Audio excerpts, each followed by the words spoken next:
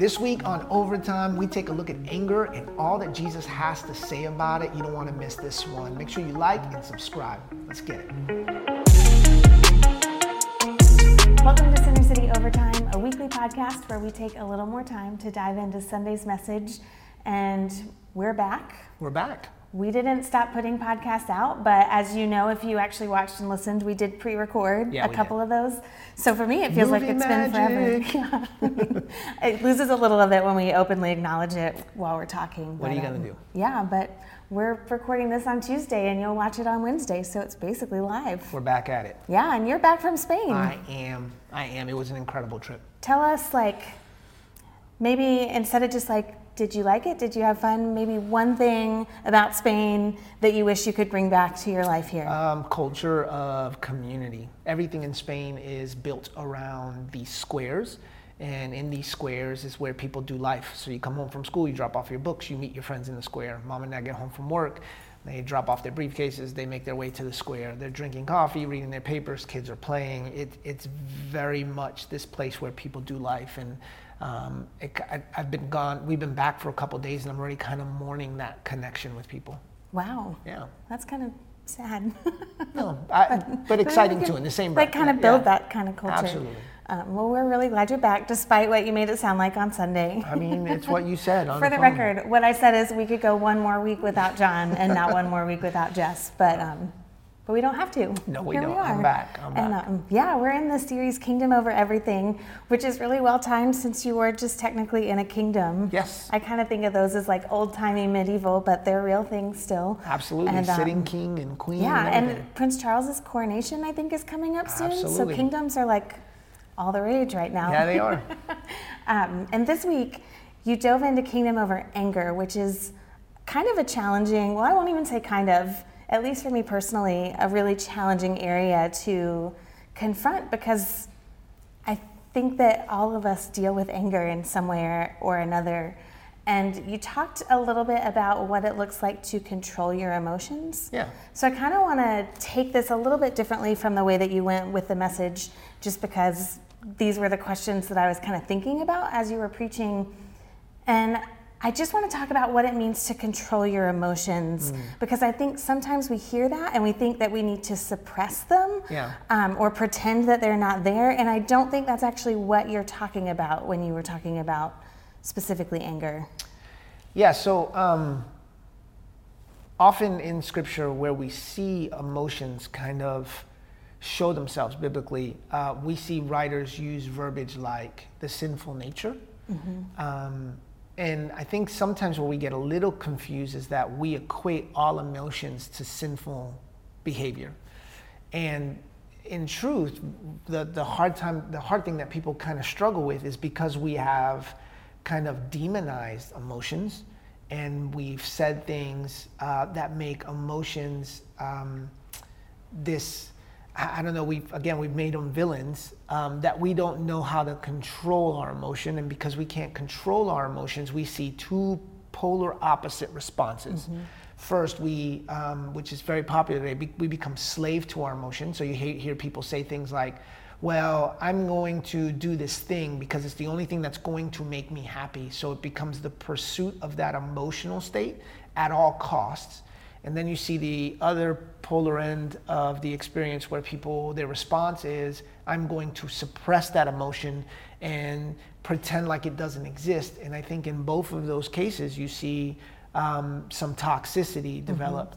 And what we read in Scripture is that although we wrestle with flesh and blood, the objective for healthy believers that we come to this place where we become master over our response to emotion.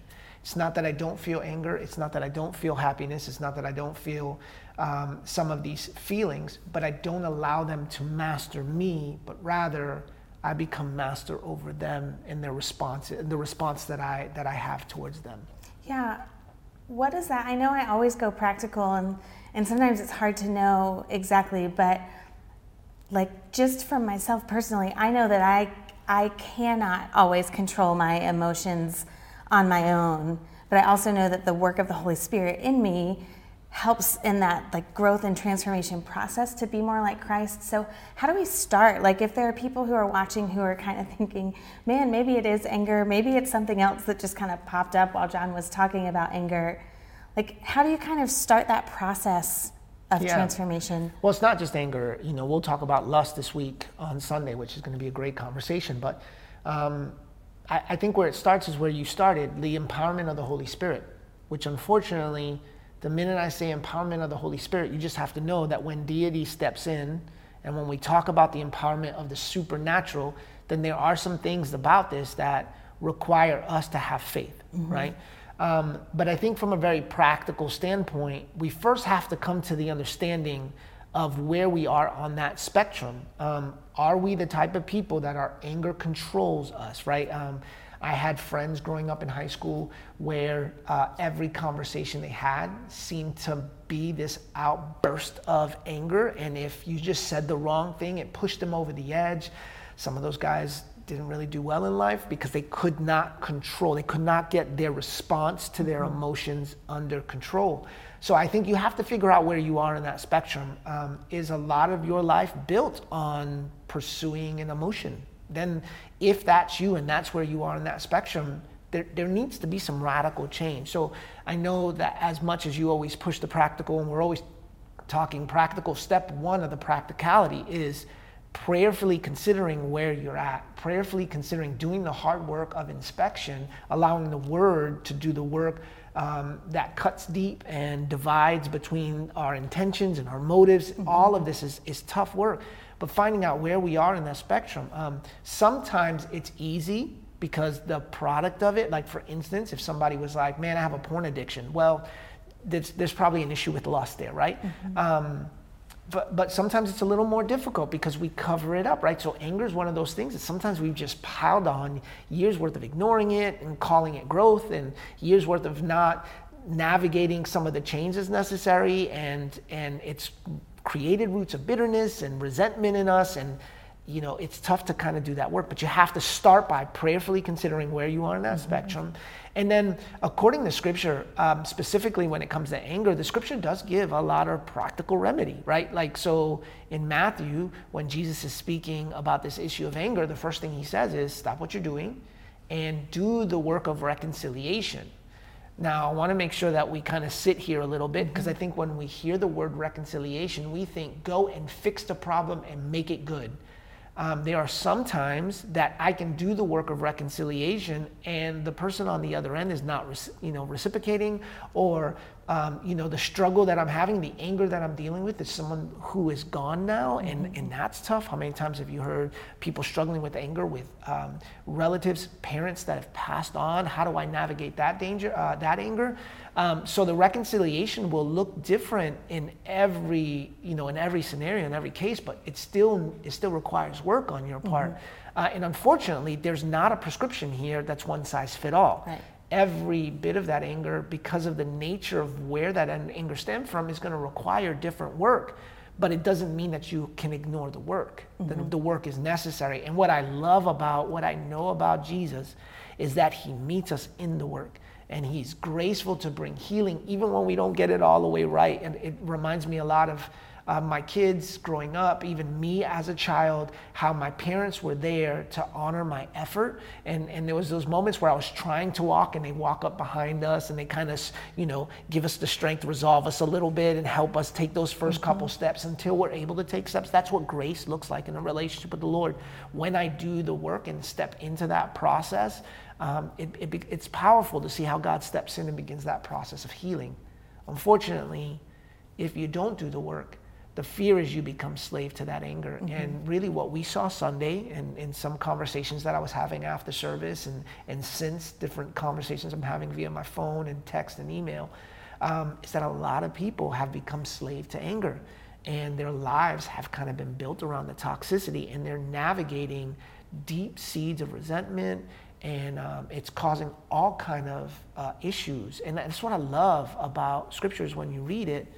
The objective is healthy and healing. And so when we expose these things, we're able to step into the fullness of the life that God offers us. Yeah, that was great. That's a lot, sorry. It was a lot. No, it was awesome because you kind of led in a direction I wanted to go in. And I really want to talk about what reconciliation looks like kind of on the heart level, specifically in some of these areas where either because the person's passed on, like you said, that can't happen, but then there are also some times where it's actually like it's not physically safe necessarily, or there are just situations where you can't actually go to that person, apologize, shake hands, whatever that may be, for what we kind of think of when we hear reconciliation. So how would you advise someone who is angry, dealing with anger, but it's in a situation where they can't necessarily like drop everything, go to someone and work it out? Yeah, no, it's good. First of all, what the issue with anger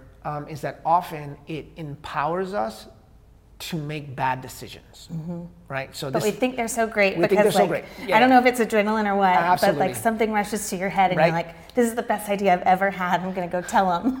So I think Maybe that's just sometimes me. the work. So no, it's totally fine because again, living in with 12-year-old boys, living within the scope of youth ministry as long as I've had, so many times the argument is, and how many, you stop me if you've heard this. I did this thing. Why'd you do that? I was so mad. I was so mad. And the anger becomes a justification for the thing. I think a part of reconciliation is apologizing for the things that anger produced in you, even if you haven't resolved the anger yet. Does that make sense? I think it's important that I think even Scripture, the way Scripture outlines it, is we take responsibility. Humility is required when dealing with anger. Because we have to realize that at points, it's not that thing that made us angry is always our fault, but the things that anger produced and that you didn't catch and that you didn't filter and that you didn't navigate in the right way, that is your fault. And I think for so many of us, dealing with anger starts with looking ourselves in the face and saying, I was wrong in some of this, right? Let's start there. Now, but then to deal with the actual root of the issue, and I've said this all, forgiveness doesn't always require full reconciliation. There's just times where the objective of this thing is to find the space in your heart to forgive that thing that was thrusted against you that created that anger. And that's the work of reconciliation because you have brought your heart back to the Lord, not necessarily that you resolve that issue with somebody. Yeah, that's great. This is just a little side plug. The Freedom Group that we really push everyone to do has a whole week where we talk about unforgiveness. And it's not quite the same as anger, but like what you just said is basically straight out of that book. So if that's something that you're struggling with, we offer a Freedom Group every season. Sign up for it. No, absolutely. And everything I say is either out of this book or another one that I read. So, no, but well, and that one is all out of this one. So. Yeah, within the scope of that conversation, just to tie that thread, I absolutely believe that forgiveness is tied into the resolution of anger, right? Because so much of the anger is someone said something, you now have to let that thing go, which is what real forgiveness is, right? It's allowing your heart to heal around that thing that might not have resolution. That person may not even know they did that thing, right? Which even gets us even more angry, right? Well, and I think what happens to us sometimes is we equate our anger with justice. Yes. So we think that if what that person did was wrong, which it could absolutely be, if I'm not angry about it, then in some way I'm like saying that that's okay, which isn't the same thing. Like it doesn't mean that we're allowing people to get by with things and not correcting when we have opportunity. It's kind of about the motivation, what's happening in us in that situation. Would you say that that's fair? Absolutely. I do think that so much of this revolves around motivation. Now, again, I want to make sure I'm really clear because there are some times where we need to physically resolve the product of that anger. You know, and even me, if I'm in a conversation with my boys and I find myself snapping and angry and frustrated and I say things that I don't mean to say, I can't just fix what made me angry and not spend the time to apologize to my boys for the product of that anger. So I want to make sure that's clear. But with that said, the resolution of that thing that hurt us often just revolves around what's happening on the inside, right? And that's the beauty of scriptures, that Jesus actually models what forgiveness looks like and how, where he had every right to be angry, chose forgiveness instead. Yeah. And I'm often struggle with that concept of justice, because if you're being honest with yourself, you only look for justice in others, but when it comes to you, you want grace. Don't give me justice, I want grace. But man, I've been unjustly treated. So again, if we're trying to live like Jesus, who was justified in the way that he lived totally, in this place just where everything was right and good and holy, but what he distributed to others wasn't guilt for their inability to live like him, but grace to get to the point where they could. And I think that that's critical, that we would live the same way. Okay, so I have a really challenging question. Here we go. Jesus flipping over the tables. Yes.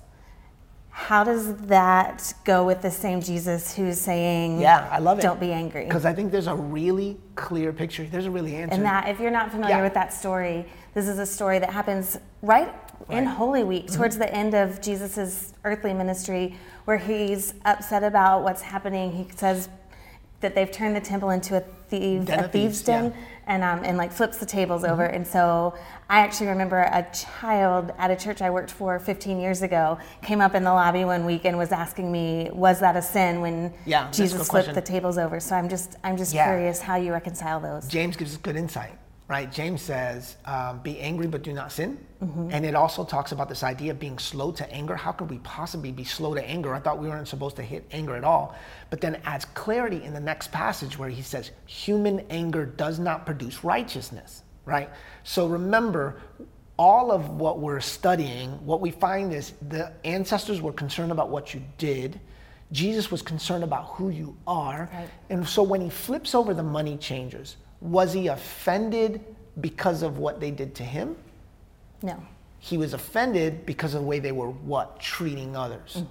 So I believe that what we see there is a righteous anger because Jesus was fueled by the way they treated those who were broken, those who were downcast.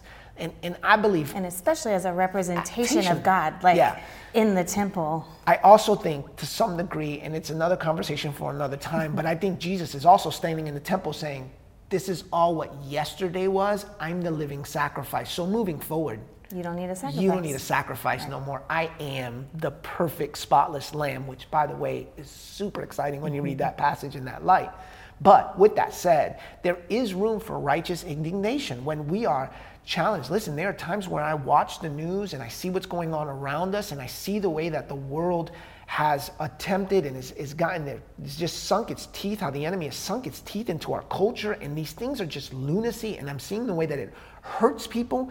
I'm not personally offended. It's not about me or my motives to, like, you're not offending me. I'm offended. Like, the anger is based off how culture is being blindsided by this, how this is affecting our kids, how this is affecting our churches, how this is affecting those who don't know Jesus yet, and creating boundaries in order for them to come to the saving knowledge of Jesus. That stuff frustrates the nonsense out of me. But again, it's righteous indignation. And I think that that's an important difference because, again, James says, be angry but don't sin. Right. And then that idea of slow to anger, which is critical to understand also. Yeah. Well done. You handled some tough questions. I tried. You mentioned it just briefly already, but where are we headed this week? Yeah, so again, we're reading out of Matthew 5, 6, and a little bit of 7. I don't know if we'll touch 7 or not. I'm kind of going back and forth. But Jesus speaking really clearly saying, this is what the ancestors said, but this is what I say. And really, this conversation about the kingdom has been really forming the idea of, like, the kingdom of God requires a certain response from us. And Jesus is not afraid of letting you know what that response should be. And all of it comes back to your emotions and things that are produced from your emotions. So we're specifically looking at this idea of lust and how it affects marriages and how it affects divorce and how our vows are affected and our promises are affected by this thing of lust that we need to learn how to control. So that's where we're going this week. And it's going to be a tough one, but I'm really kind of getting excited because, it's a good series. On the end of everything that's tough, there's freedom for people who've walked through tough seasons. And there's freedom for those of you who've struggled with lust. There's freedom for those of you who struggled with anger. And I'm believing that people are walking lighter this week because of our examination of the Word Sunday and how the Word has examined us. So I can't wait to do it again. Awesome. Well, we will be right back here Sunday morning, 9 a.m. and 11 a.m. and we hope to see you there. See you there.